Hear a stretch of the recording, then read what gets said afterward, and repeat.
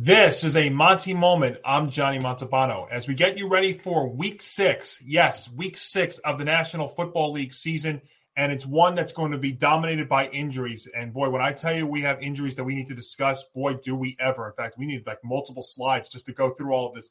So just bear with me, everybody, as I go over the injuries as we get you ready here for week 6 of the NFL, which all started on Sunday. Obviously, some big names on the injury report as we get you ready for this week, starting with Vikings wide receiver Justin Jefferson, who was put on injured reserve as he dealt with a hamstring injury in Sunday's loss to the Chiefs. So that is a big blow there for Minnesota, who was already off to a very rough 1-4 start, and already the rumblings are out with 3 weeks to go until the NFL trade deadline on Halloween about one Kirk Cousins. And, of course, he's got a no-trade clause.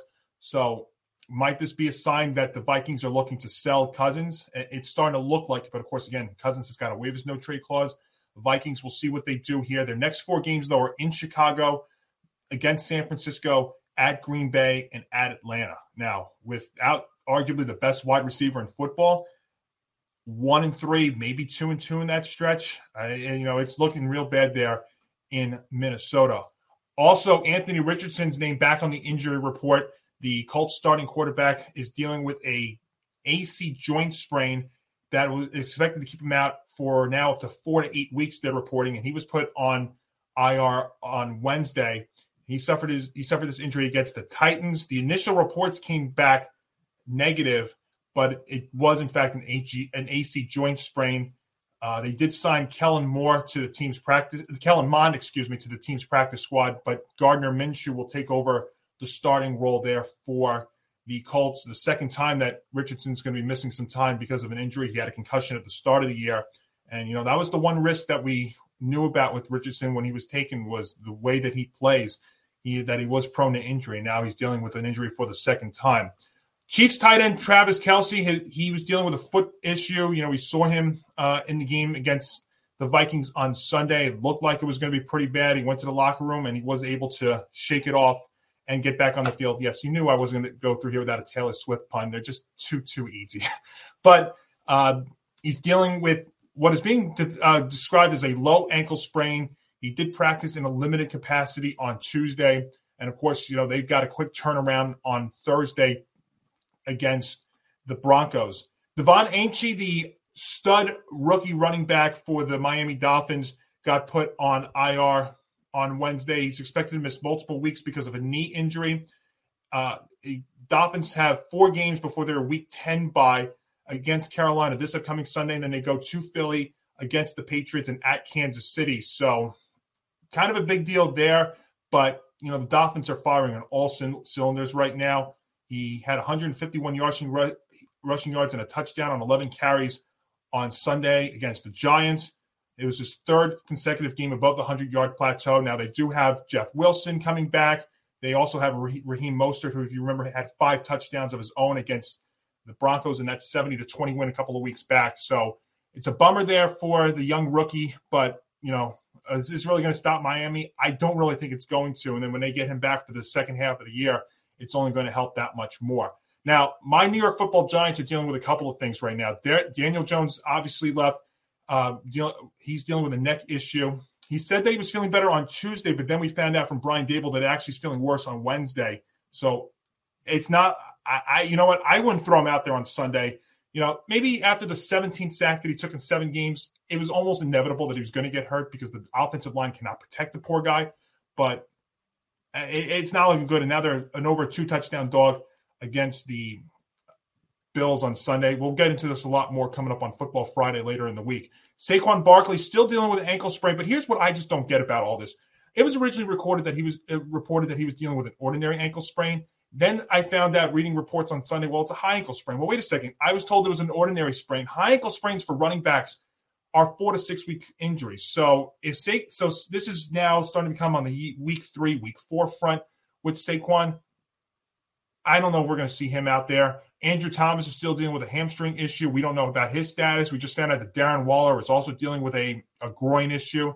So some big names for the Giants here. And if they have any hope of salvaging anything in this season, you need those guys out there. We could be looking at Tyrod Taylor against his former squad.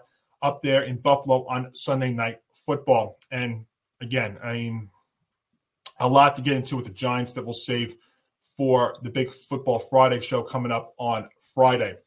Now, there's more to that injury front. We found out that Jets right tackle Elijah Vera-Tucker, the team's best and most versatile offensive lineman, will miss the rest of the season. He tore an Achilles tendon.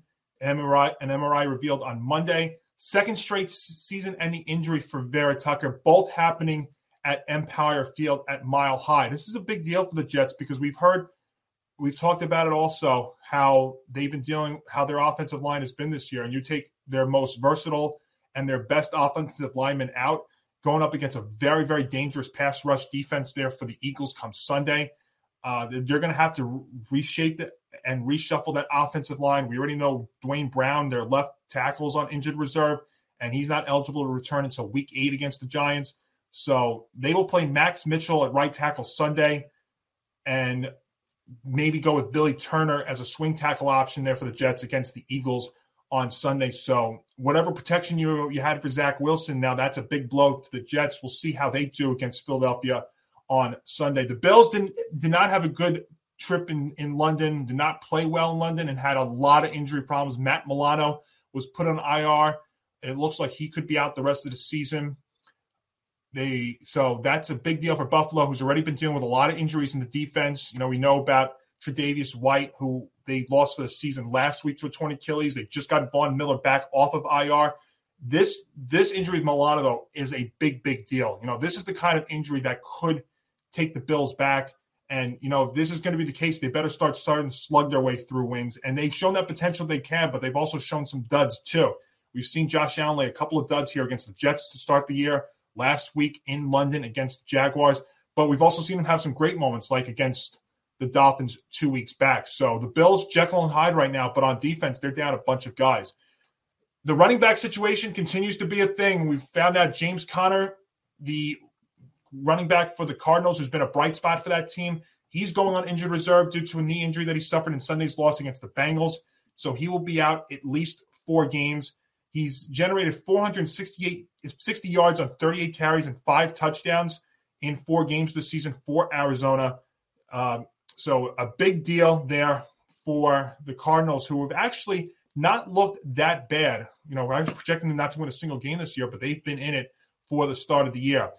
The Steelers are on a bye week, but we found out that T.J. Watt, the all-pro defensive player, suffered a dislocated finger and possible torn multiple ligaments in Sunday's win over the Ravens, but is not expected to miss any time, according to NFL Network insiders Ian Rappaport and Tom Pelissero.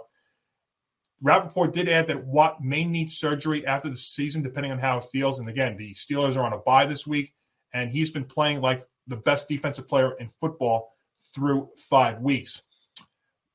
Browns quarterback Deshaun Watson still dealing with his rotator cuff injury. He remains day-to-day, although the signs are trending more and more that he may not be out there Sunday. Now, the Browns do face the 49ers coming cross-country on Sunday, but we saw when he was not out there how the Browns quarterback situation was, and it was not great. And now you bring arguably the best team in football through 5 weeks in there on Sunday. If he can't go, maybe not looking good at all. And finally, Austin Eckler, the running back, said he was a full participant in practice earlier this week. 99% sure that he will play in Week 6, according to NFL Network's Bridget Condon. Eckler hasn't played since Week 1 due to his ankle injury, but a chance for the Chargers running back to get back out there. They play on Monday night against the Cowboys, who are coming off of one of their worst losses in quite some time. All right, take a deep breath there. Yes, a lot of injuries. If we have any updates to them, we will bring them up on our social media accounts, and we will also bring them up during Football Friday coming up this Friday. But there's more to this week. We get you ready for Week 6 in the National Football League. Started with a Thursday night game out in the AFC West with Alkirk and Kaylee on Amazon Prime Video as the Denver Broncos take on Patrick Mahomes, Travis Kelce, possibly Taylor Swift, and the Kansas City Chiefs out there at Arrowhead. And the Chiefs are a 10.5-point favorite.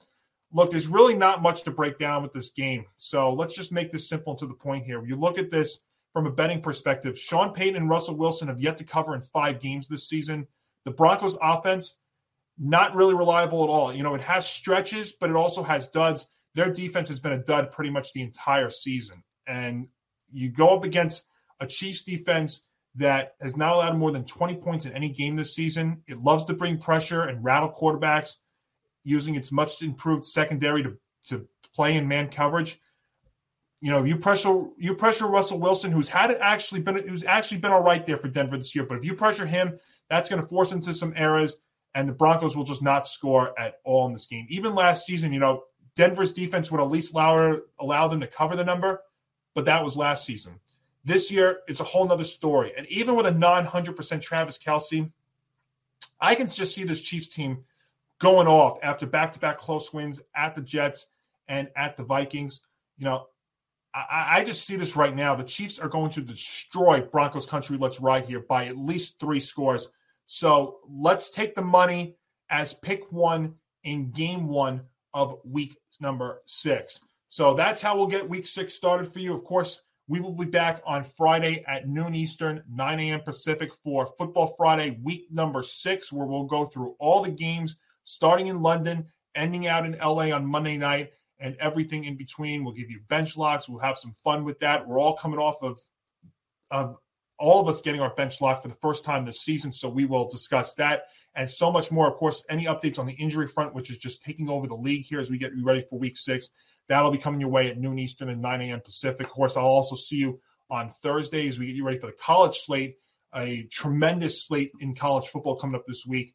Also, we've got baseball. The baseball postseason is underway. We've got hockey back. Basketball's not that far away. So we're going to start incorporating a little bit of everything in here to the Montie moment as we get you here into the middle of October and beyond. For more, like us on Facebook and Twitter at Game On ETB. You can follow me on Twitter at MontalbanoNY as well as on Instagram. Also, check us out on youtube.com/ETB Network for the Monty Moments, for Football Friday, for all of our content, for live breaking news streams, and so much more. If you like all of our content, please leave us a like. If you're new, hit that subscribe button as we are north of 580 subscribers and growing. And, of course, have your notifications set now more than ever so you never miss any of our content. You can also check us out at etbpodcast.com for great blog posts from all of our ETB talent. And if you can't watch us, check us out on the go. Wherever you get your favorite podcasts, we are there for you as well. So I'll see you on Thursday and Friday for more great content. This has been a Monty Moment, and I'm Johnny Montalbano.